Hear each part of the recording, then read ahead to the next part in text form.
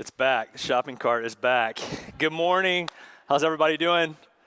Great to see you. For those of you watching New City Live, we're grateful to be with you wherever you might be, hopefully someplace warm today. My name is Chris. I'm one of the pastors here at New City, and it's a joy to be with you today. You know, our heartbeat as a church, whether this is your first time being with us or you've been here for years and years, our heartbeat is to help people to find and follow Jesus. That's really our mission. That's our purpose, to help people find and follow Jesus. And so whether you're here today and you're kicking the tires on what a relationship with Jesus looks like, who is Jesus, or whether you've been following Jesus and you want to go further and follow him more passionately in your life, you're in the right place. We're glad to have you today. So I thought I would start with some things, speaking of Jesus and finding and following after him. I thought I'd start with some things that Jesus didn't say, that maybe you've heard attributed to him at some point in your life. Because if we're going to find and follow Jesus, we've got to start with the truth of what Jesus said, who he was, and we come to the scriptures for that. But I want to start with a list, maybe you've heard a few of these, of things that Jesus didn't say. And some of these might surprise you. Here's the first one. Listen to your heart. Just listen to your heart. Sounds great. There's songs that are sung about that. I'm not going to sing them this morning, but there's a voice in my head saying you should sing it, you should say it, but I'm not going to. Listen to your heart. Feels really good. Jesus never said that. Here's another one. Things that Jesus never said. Be true to yourself. Just be true to yourself. Again, it sounds really great. Jesus never said that. Here's the third one. Trust your gut. Just trust your gut. Well, my gut changes by the hour, right? I don't know about yours, but based on what I ate last night, my gut changes by the hour, right? So trusting my gut's probably not a good idea, but it sounds really good. We put it on mugs and plaques and trust your gut. They trusted their gut. It was great. Here's the fourth one. Feel good. Just feel good about yourself. Just feel good about yourself. Here's the fifth one. This is a great one. Happiness is all that matters. Let me say it a different way. As long as you're happy. As long as you're happy. One of my kids said that to me the other day. Like, it makes me happy. I'm like, well, so is that what we're doing now? Like, because if that's what we're doing, then I got a long list here. All right? Here's the sixth one, the final one. There's a lot of things, but here's another one. Just try hard. Just try hard and be a good person. It may surprise you that Jesus never said that. Jesus never said try hard, just be a good person. Here's something Jesus did say. If anyone would come after me, let him deny himself. Let him take up his cross daily and follow after me. If anybody would come after me, let him deny himself. Let him take up his cross and let him follow after me. You know, we talk about finding and following Jesus. What does that look like? Well, it starts with denying myself. It's not about me and my gut and my feelings and my happiness. Denying myself, taking up my cross. What does a cross do? Coming to the end of myself, fixing my eyes on Jesus and following after him. And I brought these up here with me just to illustrate this because, you know, so many of us go through life, whether we realize it or not, consciously or subconsciously pushing a shopping cart. And actually, we're sort of reinforced in this in life and in culture, where everything around us reminds us that you have this proverbial shopping cart, and everything and everyone in your life is really meant to fill up your shopping cart with more things. And so even when we sometimes come into the church as Jesus followers, we still are pushing our carts. And we come in, we just want to fill our lives up with more and more and more things. And really every relationship, whether it's job, family, neighbor, whatever, becomes about what can I get from this person? And if we're not careful, even in our faith, it can be about, I just want to fill up my shopping cart. But here's the little secret, guys. Okay, I'm going to let you in on the secret. There's a hole in the bottom of this cart. And if we go through life as a consumer, which is, everything in our world is positioned to tell us you're a consumer, okay? Billions of dollars are spent every year on you as a consumer to fill up more and more things in your shopping cart. And it's weird that at the end of all that, you go, but I don't feel any better about myself. I really haven't achieved happiness yet. And if I could just have one more thing, then maybe, just maybe, but there's a hole in the bottom of the cart. And so every time we get more things, there's more stuff dropping out. Jesus, when he was sharing the Last Supper with his friends, with his disciples, with his followers, the word disciple means follower. We talk about finding and following Jesus. Discipleship is followership. It's following Jesus. When Jesus was at the Last Supper, first of all, they didn't know it was the Last Supper. They didn't call it Last Supper till later. They had a lot of meals with Jesus. In fact, I imagine them, going to all these different villages and towns, and Jesus had a threefold ministry. Do you remember this? The three things that Jesus did? The Gospel of Matthew tells us that Jesus was a preacher, he was a teacher, and he was a healer. So a third of Jesus' ministry was healthcare, right? He did, those of you in the healthcare profession, God bless you guys. Jesus would go to different villages and towns. He would heal people. He would preach. He would teach. And I imagine at the end of most of those days, that they would gather together, he and his disciples, and they would have a warm fire, and they would share a meal together, and they would tell stories about all the different people and all the different things that they encountered that day. And they come to this table, this Last Supper, and Jesus pushes away from the table. Do you remember this? And he takes a towel and a basin filled with water, and he begins to wash the disciples' feet. Now, most of the disciples had sandals on. They were traveling from village to village. Their feet were dirty and stinky. And Jesus, the King of Kings, the Lord of Lords, gets down and begins to wash their feet. And they begin to protest. No, you don't wash my feet, Peter says. Don't wash my feet. And Jesus says, don't you realize? Everyone listen to this. What I'm doing is an example for you. I'm setting the example and the standard of what real life is. And if nothing else happened at the Last Supper, which it did, but if nothing else happened, Jesus set the example and model for each and every one of us to ditch our shopping carts, to stop being consumers, to get a towel and a basin and to start being contributors and servants. And Jesus said this, right? He says, all the Gentiles, the non-believers, people who don't follow after me, people who haven't found me, aren't following after me, all of them take their positions and their leadership and their influence and they lord it over other people, but not so with you. Everybody else rolls a shopping cart through their life. Again, even into churches we walk in with shopping carts. And it's all about consuming things and getting things from other people. In my marriage, with my kids, what can I get from my kids? You go, I'm not trying to get anything from my kids. Really?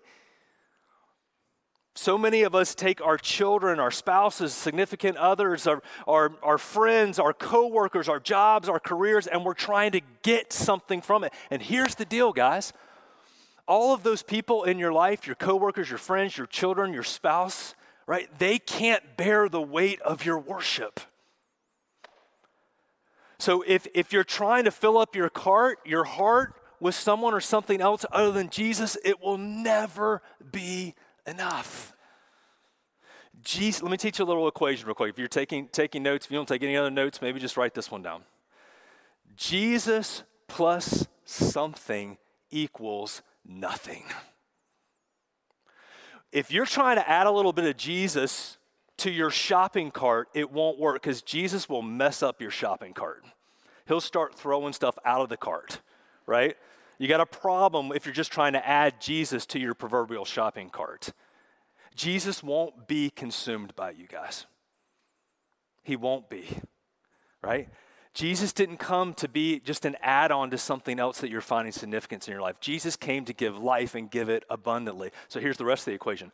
Jesus plus something equals nothing, but Jesus plus nothing else equals everything.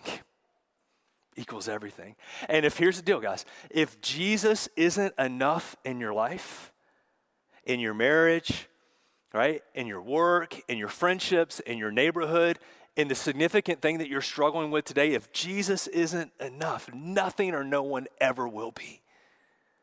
But so many of us, even those of us who are Christ followers in the room, have a hard time getting rid of our shopping cart and the mentality that I have to continue to consume from other people, other relationships, other situations, because Jesus just won't be enough. Last week we talked about the fact that we don't just have gifts from God. God gives us many gifts. But we as followers of Jesus are gifts. God wants to send us out into the world with a towel and a basin. Jesus said, I'm giving you an example to go and live this out with other people, to serve and not to be served. Look, the world needs, I think you would agree with me, a lot less superstars and a lot more servants.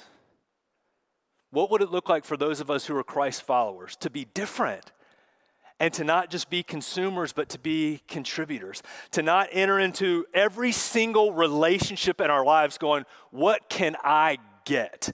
And you want to know what that is, guys, by the way? It's lust. Lust is all about what you can get. And when your relationship is built on lust, you're a consumer of other people. That's all that you want. Whether it's something physical, emotional, whatever, you're all about getting something for yourself. Love is all about what you give. For God so loved the world that he came and took a bunch of stuff from other people. Is that what it says? God so loved the world. What does love do?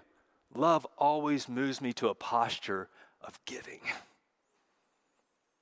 So instead of showing up into the room like we talked about a few weeks ago and saying, here I am, I show up to rooms, I show up to workspaces, I show up in my living room, I show up in my neighborhood saying, there you are. There you are. How can I serve and not be served? How does this work? How do we, so many of us, right, as Christ followers, or even for those of you who are exploring what it means to follow Jesus, to find him, so many of us have such a hard time getting rid of our shopping baskets. Anybody with me? It's so difficult to get out of the mentality, and it's actually a stronghold spiritually of being a consumer. And what does it mean? What does it look like? What could it feel like to enter into the world not as a consumer, but as a contributor, as a giver, not with a shopping cart, just all about what I can get from other people in every relationship, my workspace, my church, my family, everything. What would it look like for me to take a towel and a basin and enter as a servant? As Jesus said, I came to serve and not be served. And to give my life as a ransom for every single one of us today. That's the gospel. We talk about those things that Jesus didn't say. Jesus didn't say, just go be a good little boy, be a good little girl. Why? Because he knew that you weren't. And that's why he came, to be for you and for me what we could not be for ourselves. And here's the deal, guys. I said there's a secret to this. There's a hole in the bottom of this shopping cart, right? Our consumerism. There's a hole. It's never enough, because if Jesus isn't enough, nothing or no one ever will be. But here's the deal, guys. When Jesus is enough for us, we can ditch the shopping cart. It's only when I know that Jesus is enough for me that I don't need to be a consumer in a relationship with you. That I don't need to show up looking for what I can get from you instead of what I can give. And as we continue our study of the book of Ephesians, the second part of the book, chapters 4 through 6, there's 6 chapters in the book. And you'll remember that the first half is all about what we believe. So again, if you're here today and you're going, I'm just trying to understand what this Christianity thing is all about and what it means to find Jesus and follow him, read the first 3 chapters of Ephesians, because it's the foundation of what we believe about who Jesus is and what he's done for us in the gospel. And then the second part of the book that we're in right now, beginning in chapter 4, is all about how we live. How do we not live as consumers and instead we live as contributors? How do we not be superstars thinking it's all about us, but be servants? How do we show up in rooms and not say, here I am, but say, here you are. There you are, and I want to serve you and love you. So we're going to continue today in Ephesians 4. So if you have a copy of Scriptures, I want to encourage you to turn there. And again, this whole part of the series, the second part of the book, is how we live. How do we stop being consumers and start being the servants that Jesus has called us to? And again, if you're here today and you're not a Christ follower and you're trying to understand what it means to follow Jesus, I just want to invite you to listen in. because this message is really for those of us who have said, hey, we found Jesus and we want to follow him more passionately in every area of our lives, which is the journey that we're on together. We talk about, maybe you've heard the word discipleship. Discipleship means followership. And who are we following? We're following Jesus, and we're becoming more like him in every area of our lives, and that's what the second half of Ephesians is all about. So today, we're going to be in verses 11 through 24, if you're there. And I want to read a portion of this passage, verses 11 through 16. And if you're able, I want to invite you to stand with me and allow me to read this part of the Ephesians to you about how we live and how we show up as servants and not superstars. And you may be like, why do we stand when we read God's word? Well, part of the reason why we stand is because we believe God's word is truth. Right? And so in a world that's just sort of drifting, and we're going to talk about that in a little bit, with relativism and there is no truth and we can't really know anything, as Christ followers, part of what's distinctive about us is that we believe that there is truth. And we believe that God's word is a gift to us of truth. And so we come to it every single week and we listen to it, we give attention to it for every area of our lives. All right, so Ephesians 4. Beginning in verse 11. Let me read 11 through 16 to you. Now, these are the gifts that Christ gave to the church. The apostles, the prophets, the evangelists, the pastors and teachers. Their responsibility is to equip God's people to do his work and build up the church, the body of Christ. This will continue until we all come to such unity in our faith and knowledge of God's Son that we will be mature in the Lord, measuring up to the full and complete standard of Christ. Jesus is our example, right? Verse 14. Then we will no longer be immature like children, consumers. Gimme, gimme, gimme, gimme, gimme. We won't be tossed and blown about by every wind of new teaching. We won't be influenced when people try to trick us with lies so clever that they sound like the truth. Instead, we'll speak the truth in love, growing in every way more and more like Christ, who is the head of his body, the church. He makes the whole body fit together perfectly.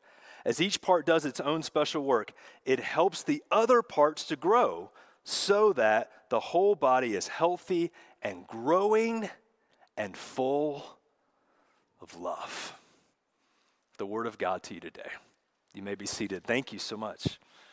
Thank you. So how does Jesus give gifts to his church? We talked about when you know that Jesus is enough, you don't have to enter into life with a shopping cart in every relationship trying to get things because Jesus has already given you what you need so you can enter into life with a towel and a basin, serving and giving away what's already been given to you. But how does this work? Well, Paul's going to help us to understand this in Ephesians 4, beginning in verse 11. The very first gift that Jesus gives to the church is what or whom? Leaders.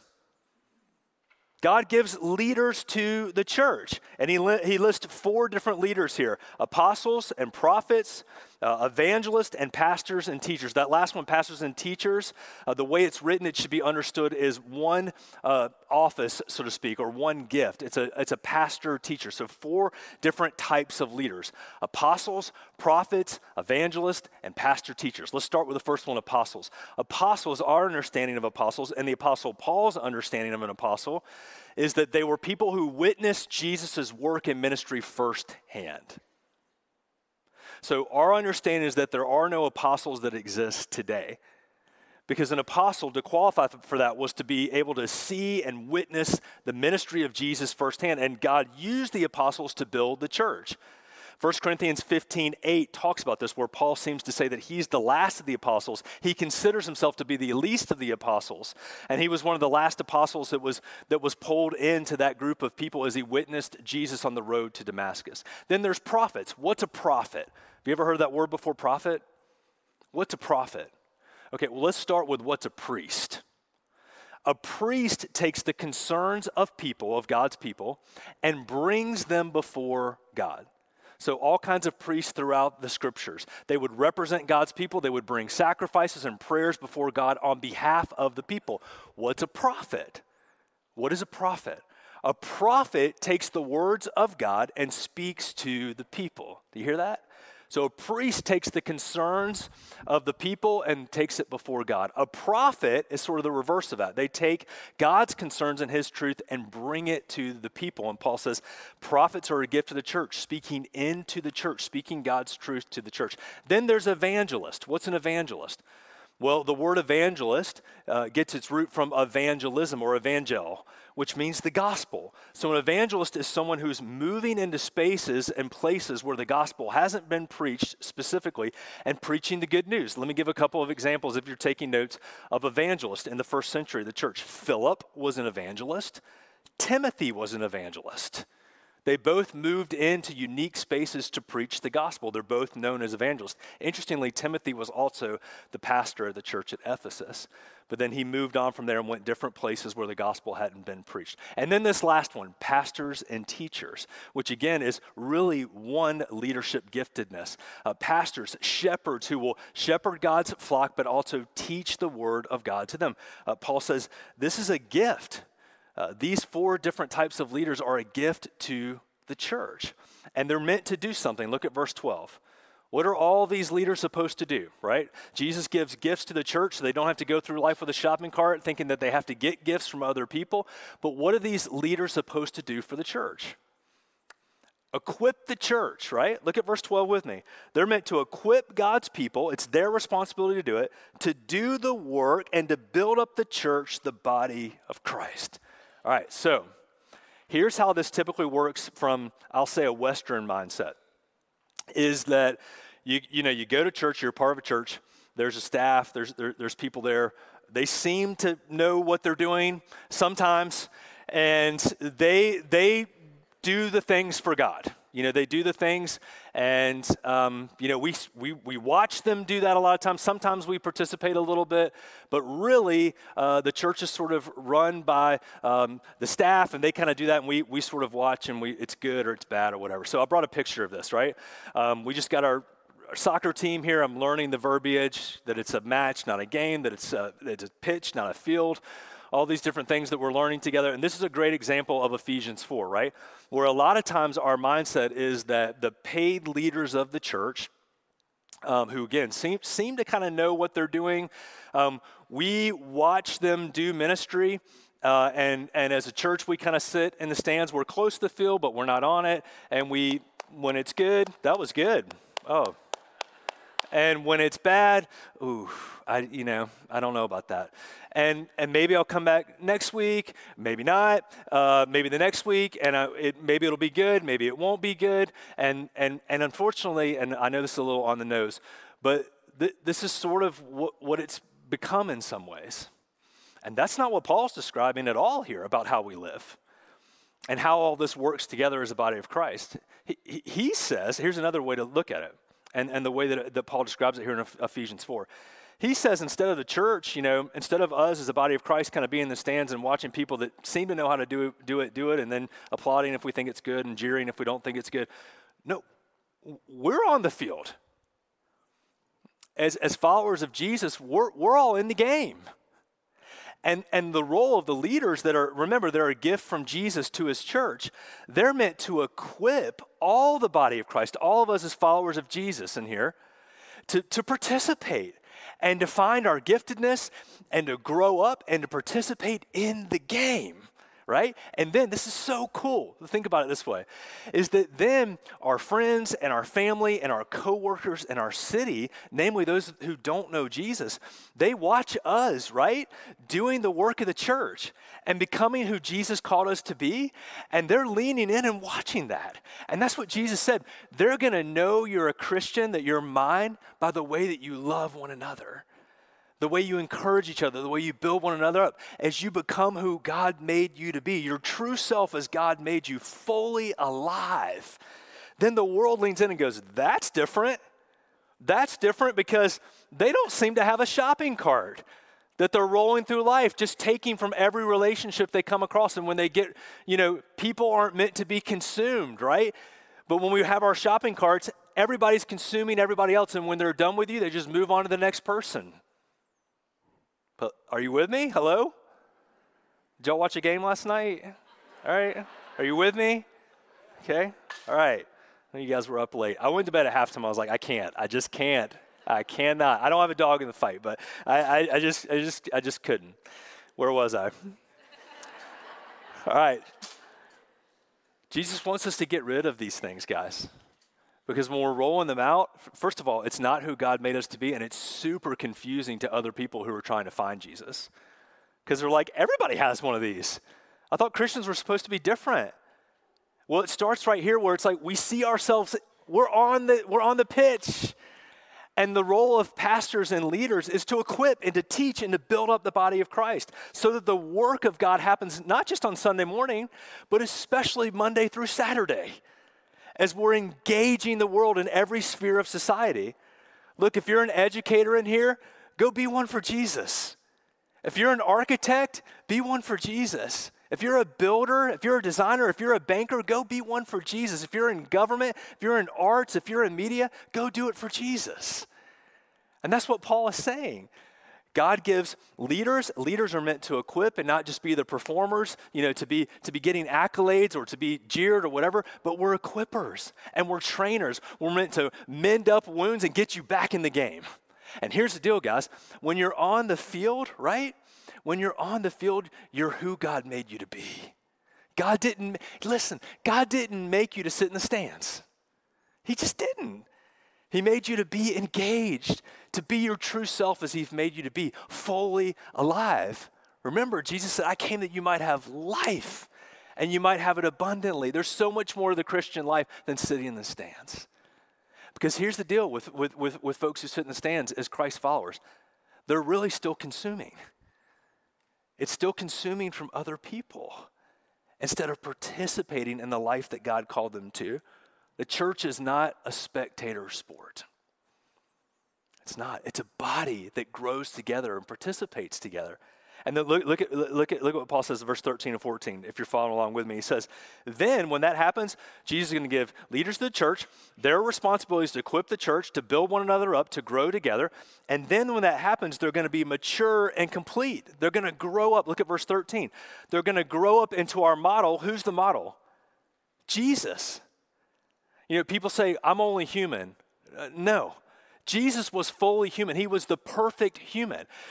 If we're becoming who God made us to be, we're more and more as God intended us to be as humans. When you're not who God made you to be, you're actually less of a human. You're less of who God made you to be. God didn't make you for a shopping cart. He made you for a towel and a basin to enter into the world as servants. And he says this work is going to continue. What does it mean? It's not one point in time, verse 13. You don't just, I find Jesus, and then that's it, and then I'm going to heaven, right? This isn't, fire insurance. Jesus says, you find me and then you follow me. In every area of your life, you keep following me. You keep denying yourself. You keep taking up your cross. Because here's the thing with a living sacrifice. Tim Keller said this. A living sacrifice will crawl off the altar. So you got to keep putting it back on the altar. That's what Jesus said. Daily, he adds that line. You got to take up your cross, not just once, but daily. And that's the process of discipleship, of becoming more like Jesus, of following after him more passionately. And then verse 14, look at it with me.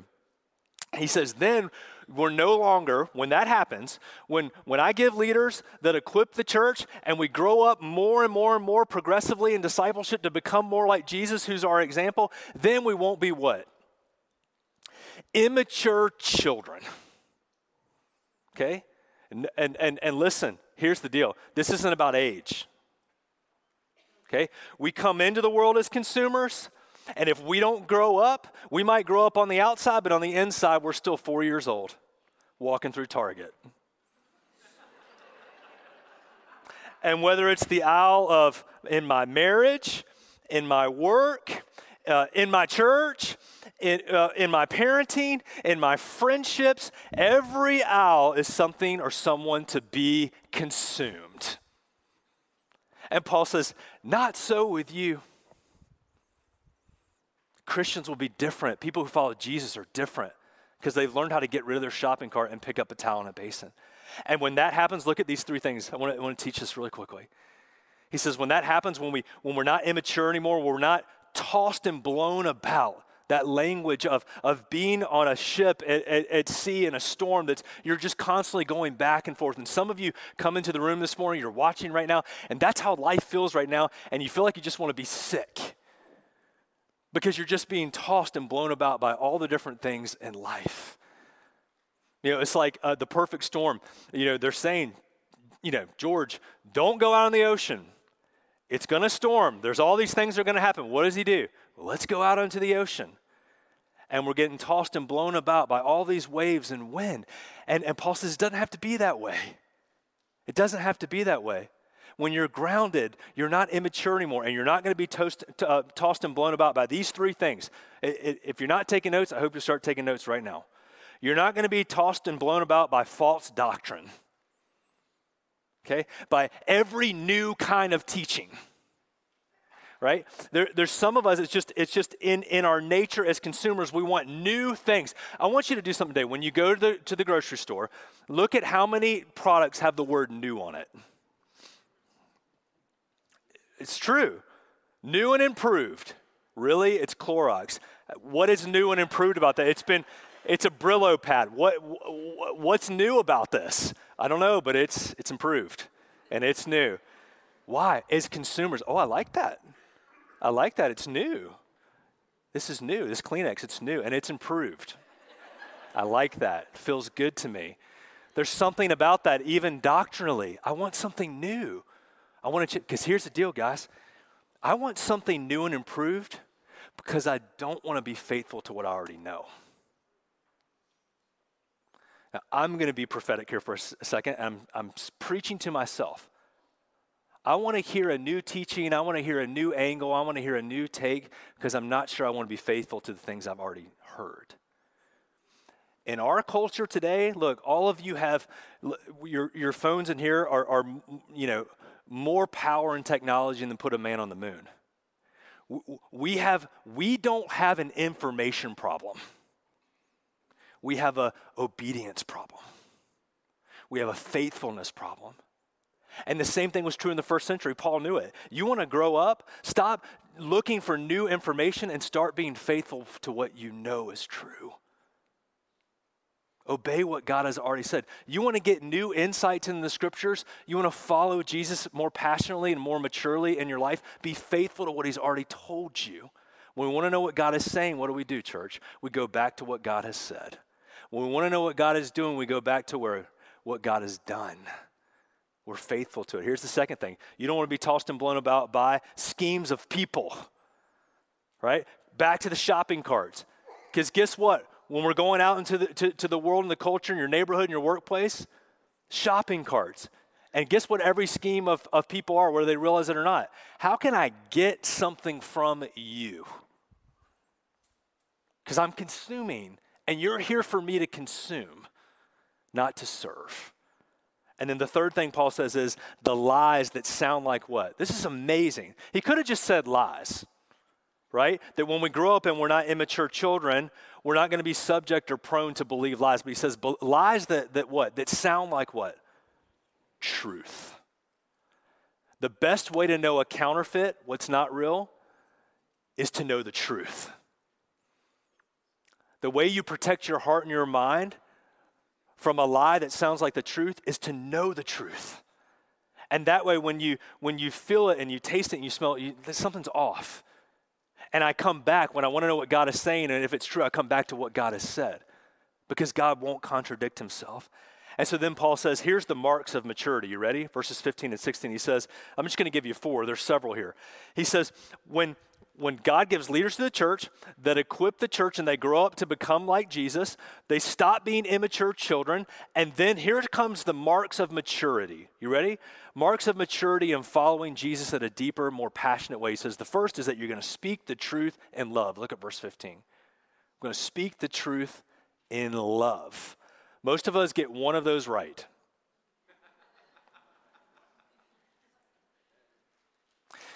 But it's not loving if it's not truthful.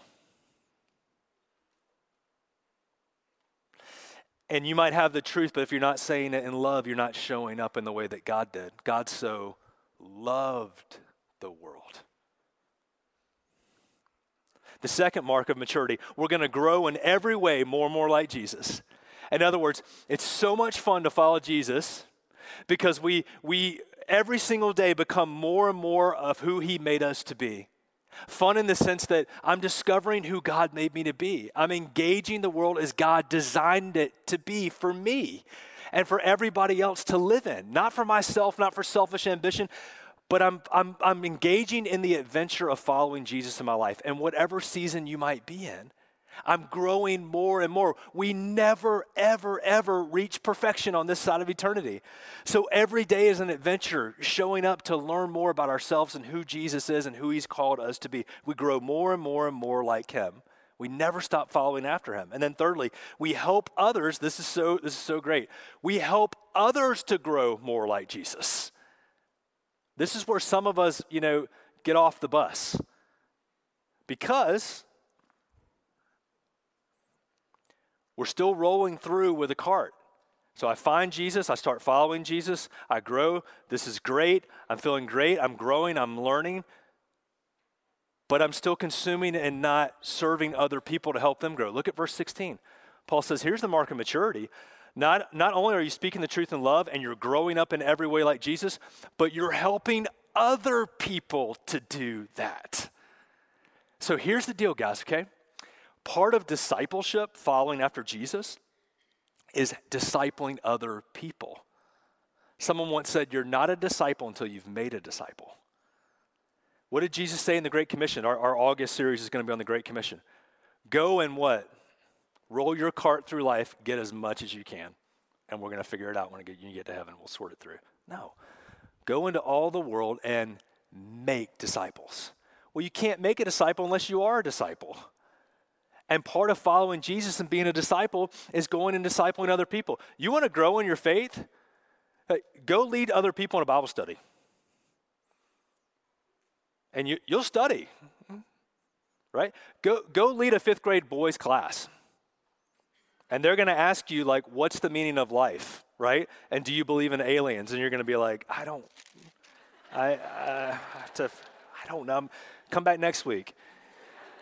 And you're going to read. And you're going to study, because that's how God made us to be, right? Right? If you remember Beauty and the Beast, Mrs. Potts, right? The great theologian, Mrs. Potts, when she's singing the song, she says this. Remember with our kids, right? We would listen to this, and this line always stuck out to me. She said, "Life is so unnerving." Do you remember this? For a servant who's not serving.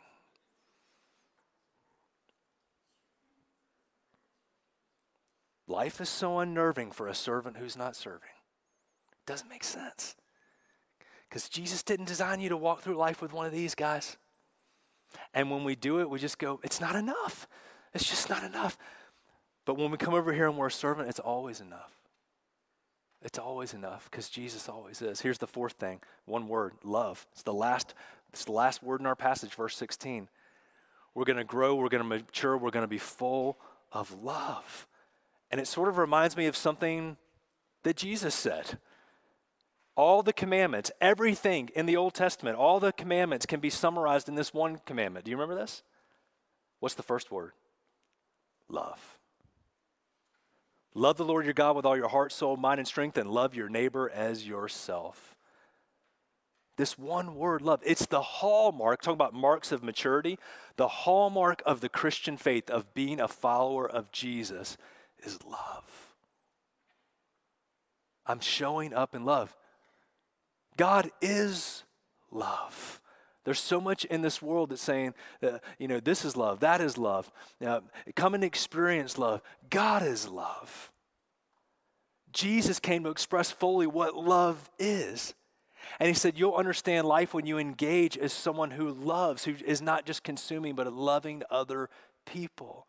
Paul said it this way, okay? Galatians 5:6. He said, the only thing that matters is faith expressing itself in love. Faith expressing itself in love. I want you to write this down. We can become, we can do things for Jesus in isolation. Take a screenshot of this. We can do things for Jesus in isolation, but we can only become like Jesus in community. This is what Paul is busy saying. There's no Lone Ranger Christians. You can do a lot of things for Jesus on your own, but you can only become who Jesus made you to be in the body of Jesus followers, the body of Christ, in community with one another. That's how this was designed, for us to be on a journey together, not only to grow up ourselves, but to help other people grow up. What would this look like? What would it feel? What if we believe this? What if we believe what Paul just said here in verses 11 through 16? What if we believe that he gave leaders for the church to equip the church to be on the pitch, to be participating in the ministry and not just watching it? What if we believe that we were going to grow up to be like Jesus and not be immature anymore? What if we began to exhibit the marks of maturity, of growing, of helping other people grow, of being a person of love? What would that look like? What would it feel like? I want you just for a second to close your eyes. And I want you to listen to how Paul describes what this could look like and feel like. Verses 17 through 24. With the Lord's authority, I say this: live no longer as Gentiles do, for they're hopelessly confused. Their minds are full of darkness. They wander far from the life that God gives because they have closed their minds and they've hardened their hearts against him. They have no sense of shame. They live for lustful pleasure and eagerly practice every kind of impurity. They have a shopping cart. That's what Paul's saying. But verse 20, listen to these words. But that isn't what you learned about Jesus. That isn't what you learned about Christ, Paul says.